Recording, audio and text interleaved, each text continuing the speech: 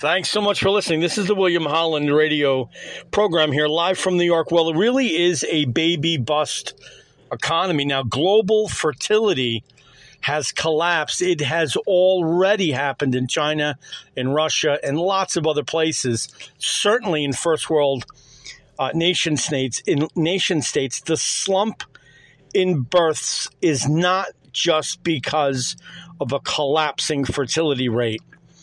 The consequences of this are not well known economically.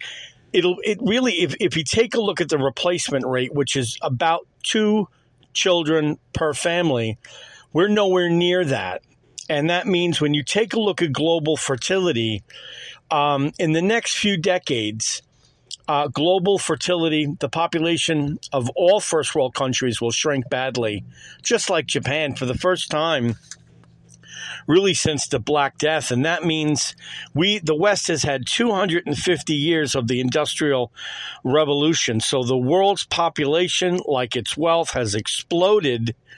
And really pretty much the surging optimism really is over. The real problem is not that people don't like having conjugal relations.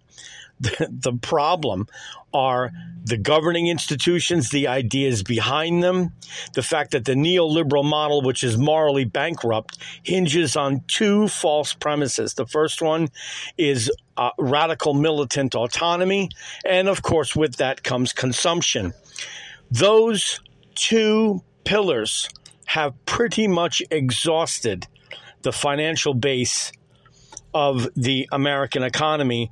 And so without new ideas shaping our governing institutions, the fertility rate and the consequences, the economic consequences, are going to be pretty dire. The largest 15 countries by GDP, all of them have a fertility rate way below the replacement rate of 2.7 births per woman. Now, that includes the entire rich world, China and India combined.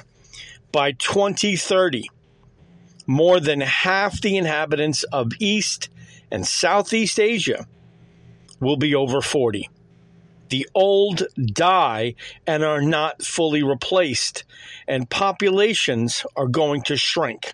Now, the only place that won't is Africa. Now, shrinking populations creates problems. And again, it is not the failure of conjugal relations. It really is contraception.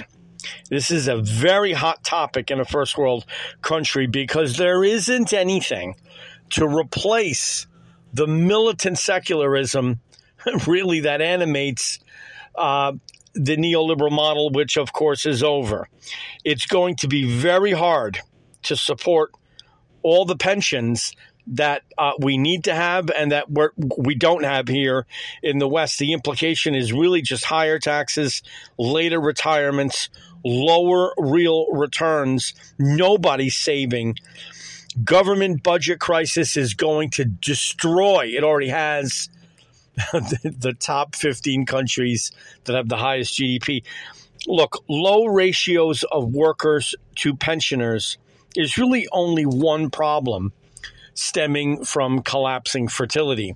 If you go to the older countries that dominate, I'm talking about the top 15 countries that have really all the world's GDP. If you take a look at all the first world political economies, they're not enterprising. They are less comfortable about taking risks. And of course, as the electorate ossifies, so does politics.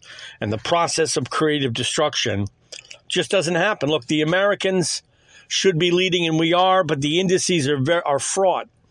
We are not. Our politics is too risk adverse. And really, we have stopped for decades.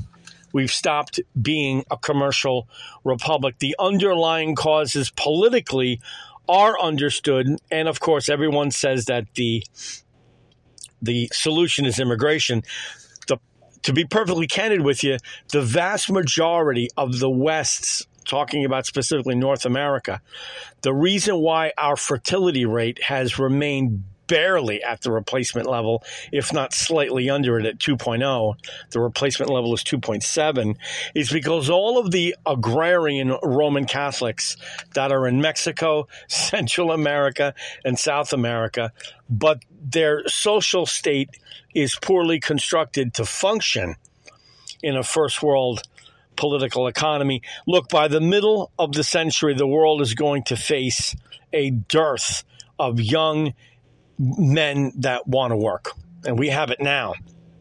If you take a look at Asia, 2/3 of Chinese children live in the countryside, and they all attend dreadful schools.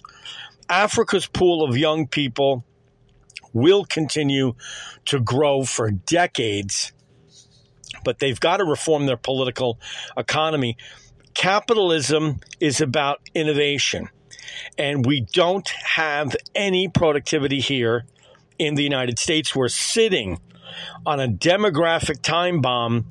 And of course, Thomas Malthus in the 18th century, his didn't detonate, but fewer babies means less human innovation. And it is a problem that needs to be addressed immediately, and it isn't. All of our entitlements, ladies and gentlemen, are bankrupt, and we're already insolvent. My name is William Holland, and this is the William Holland Radio program here, live from Connecticut.